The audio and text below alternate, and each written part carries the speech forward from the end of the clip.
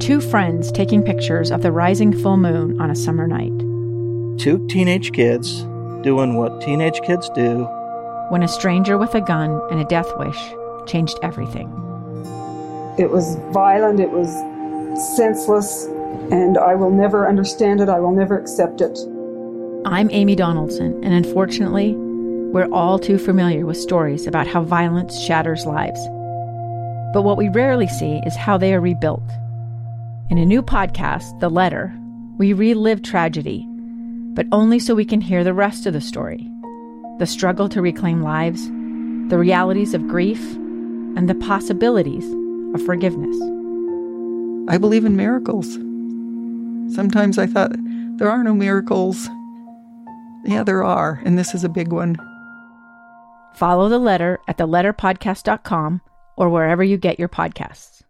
Utah's best athletes count on flexibility, speed, strength.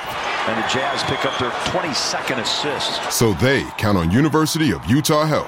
Real Soleil puts this game away. And so can you.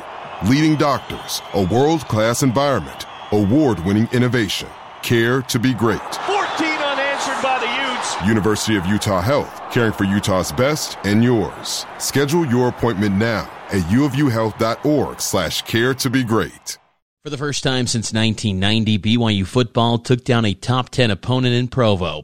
BYU defeated the number 9 Baylor Bears in a double overtime thriller that saw the Cougars come away victorious, despite some field goal misses by Jake Oldroyd with the game on the line. I think this game just came down to one play that we were able to make, and then, like you said, just sticking with it and not giving up. And we believe in Jake, and we love him.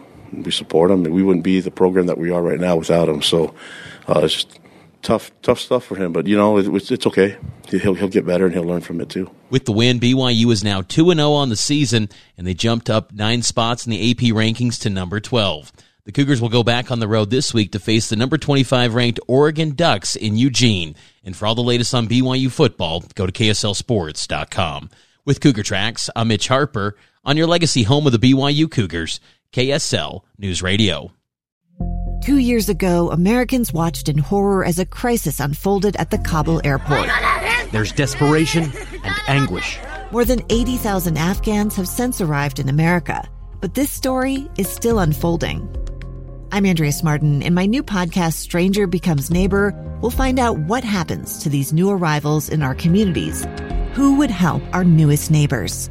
Follow us at KSLPodcast.com, Apple Podcasts, or anywhere else you listen.